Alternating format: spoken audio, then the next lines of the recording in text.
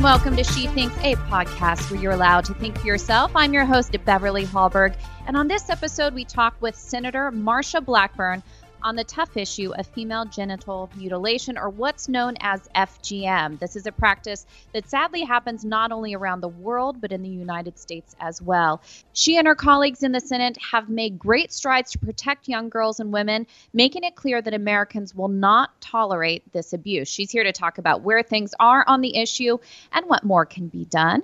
A little bit about Senator Blackburn before we bring her on. Senator Blackburn was elected to the U.S. Senate in 2018 and is currently serving her first term representing the great state of Tennessee. Before her election to the Senate, Senator Blackburn represented Tennessee's 7th Congressional District. Her public service is dedicated to promoting opportunities for women and making America a more prosperous place to live. Marsha's leadership philosophy is based on her experiences in the private sector as a small businesswoman and author, as well as being a mother and grandmother. Well, Senator Blackburn, thank you so much for joining us today. Well, I'm delighted to be with you. IWF does such a tremendous work in educating women on the issues of importance. So it's an honor to join you and to talk to all of your members and your listeners. Well, you've been such a staunch defender of women in your time, not just in the Senate, but also in the House as well. So I personally thank you. I think the first time I was able to chat with you was probably about 15 years ago. I was new to D.C. and got to do an interview with you. And it's just amazing the work that you have done over the years. And I'm curious. So you're a new senator. How has that switch been going from the House to the Senate? You know, it's so interesting to go from the House to the Senate, and I really appreciate that people say, you know, the House is that hot cup of coffee and the Senate is the saucer that it spills over into. And I think that is a well-placed statement. In the House, we're working on so many different issues. And then in the Senate, what ends up happening is you really kind of drill down on your area of interest. And I am chairing the Technology Task Force in the Senate, and this is a way for us to do a deep dive, if you will, on the issues of privacy and data security, prioritization, censorship, transparency, antitrust, and competition, all in the virtual space. And as people are beginning to say, hey, we need some privacy guidelines that are in statute, and we need authority for penalties and enforcement. This is a timely issue. It is an enormous issue with women because they want to make certain that not only are they and their information safe online, they want to make certain that their children are safe when they are online. So we are digging down on this issue, working. We've had 3 meetings of the Tech Task Force, and that is going great. And that's kind of the difference that you see between the House and the Senate, is the structure and how things operate. And I just want to personally say, as a small business owner myself, the technology angle is such an important part because I work from home. So many women at IWF work from home as well. And I think when it comes to technology, and obviously it's opened up amazing doors for female entrepreneurs, which you started with a small business before you went into public service. So I think it's great to have a female voice and the other female voices in the Senate on this issue. Is there anything you could say to female business owners out there and how you're viewing the technology side? Of course, there is the mother side and wanting to protect your kids and privacy, but as female entrepreneurs, which is a growing sector of this public, how do you approach some of these issues as someone who ran a business yourself? Yeah, what we have to do is to realize that we've got to hit the right balance when it comes to privacy and data security legislation. We want to make certain that you are the one that owns your virtual you, and you have control of your online data. At the same time, we do not want to hamper innovation, and we want to be certain that our entrepreneurs are going to be able to use data to build their business, to deliver to you goods and services.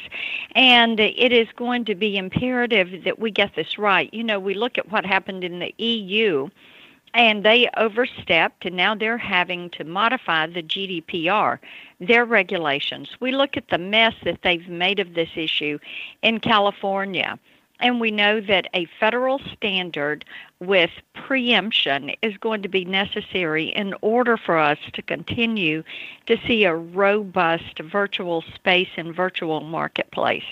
Well, it's an important issue area, especially as technology is innovating and advancing so quickly. And I know that you being a female senator, you have female colleagues there that work on a wide variety of issues. And I want to switch to a harder one, a tougher issue to talk about. And that's one that you have been working on, and that is making sure that women in our country, and sadly this happens to young girls and women in our country, but to protect them from female genital mutilation, or what's known as FGM. IWF has done a lot of this. I want listeners to know, if you want more information, you can go to IWF.org. But just wanted to hear personally from you, Senator. Tell us about the strides that you've been able to make from a federal standpoint on this issue. Yes, and what individuals need to know is that these FGM perpetrators need to be punished. Sometimes little girls that are as young as 10 years old are having their genital areas sliced and cut, and this mutilation is just awful. Now, the way we have been involved in this is trying to clarify federal law, because this is a horrific act. And current law penalizing FGM suffers from a constitutional defect because it lacks Commerce Clause language.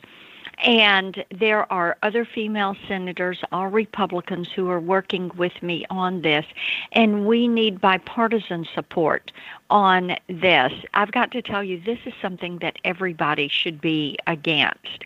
And the way the issue really percolated was back in the fall of 2018, the district court ruled that FGM is unconstitutional. The law is unconstitutional. And then in April 2019, DOJ refused to defend the law and refused to file an appeal with the Sixth Circuit. So then DOJ asked the House and the Senate Judiciary Committees to pass bills to fix the constitutional defects that are in the law. So in May of 2019, we drafted a bill to fix the defect in this law. So did our House GOP partners, and it is Scott Perry from Pennsylvania, Louis Gohmert, who is from Texas, and Chairman Collins. And then in June of 2019, Dianne Feinstein refused to join our bill because Nancy Pelosi and the House Democrats wanted to sue in a motion to intervene, to sit in the shoes of DOJ and to defend the FGM law. Now, they claim passing a bill would run counter to their lawsuit. So they also said that they would consider joining our bill only after the Sixth Circuit ruled against the House lawsuit. And we refused to wait and went ahead and introduced the bill and got this on the books. So in mid-September, the Sixth Circuit ruled that the House could not intervene in the lawsuit to defend the constitutionality of the law. And so what we are wanting to do is have them join this bill and help us straighten this out so that we can protect these women and children, and we intend to push this bill forward. It's actually just so surprising that the politics get in the way of something that could do so much good. Oh, Especially, you're right. and that's got to be so frustrating as somebody who's just trying to do good and serve the public on an issue that should be bipartisan. This shouldn't be hard. Is That's that a right. frustrating thing for you? Well, it is somewhat, because this should be a clear-cut issue. This is something that we should be all in agreement is unacceptable, and we need to insert that language so these perpetrators can be charged. And we know that this has been through the district court. It has been through the circuit court.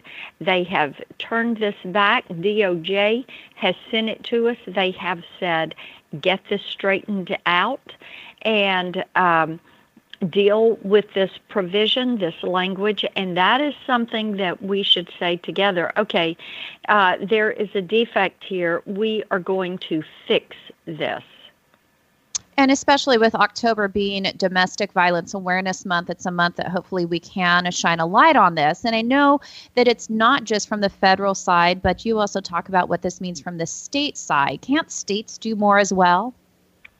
Well, states could do more, and we would like for them to do more, but we also need to have that Commerce Clause language in here from the federal side to make certain that we fully cover this issue. So where do you see this going? You've talked about kind of it's been introduced, you're promoting it. Any kind of framework or time frame that you can expect on maybe there being bipartisan support in this being passed?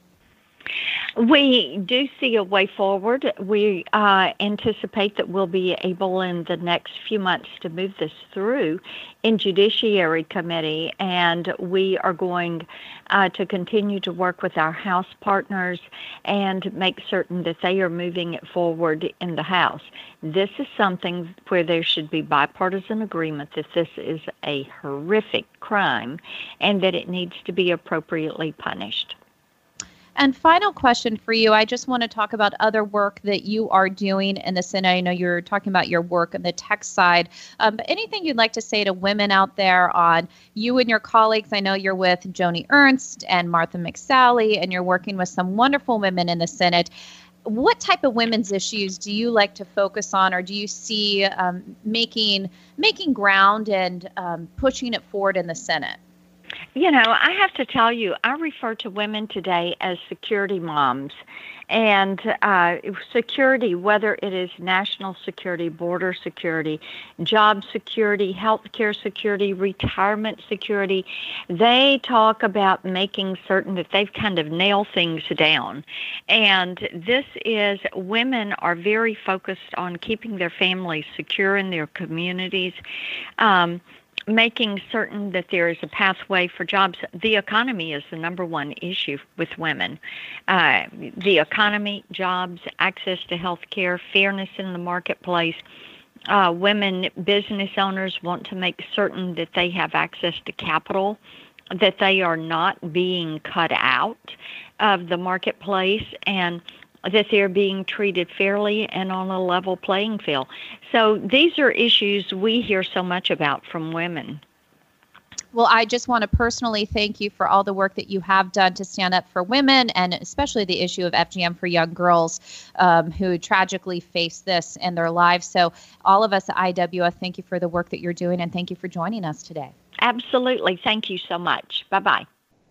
And thank you all for joining us today. Remember, if you want more information on the topic we discussed, please go to IWF.org. I also wanted to let you know of a great podcast you should subscribe to in addition to She Thinks. It's called Problematic Women, and it's hosted by Kelsey Bowler and Lauren Evans, where they both sort through the news to bring stories and interviews that are of particular interest to conservative-leaning or problematic women. That is, women whose views and opinions are often excluded or mocked by those on the so-called feminist left. Every Thursday, hear them talk about everything from pop culture culture to policy and politics by searching for Problematic Women wherever you get your podcasts. Last, if you enjoyed this episode of She Thinks, do leave us a rating or a review. It does help. And we'd love it if you shared this episode and let your friends know where they can find more She Thinks episodes. From all of us here at Independent Women's Forum, thanks for listening.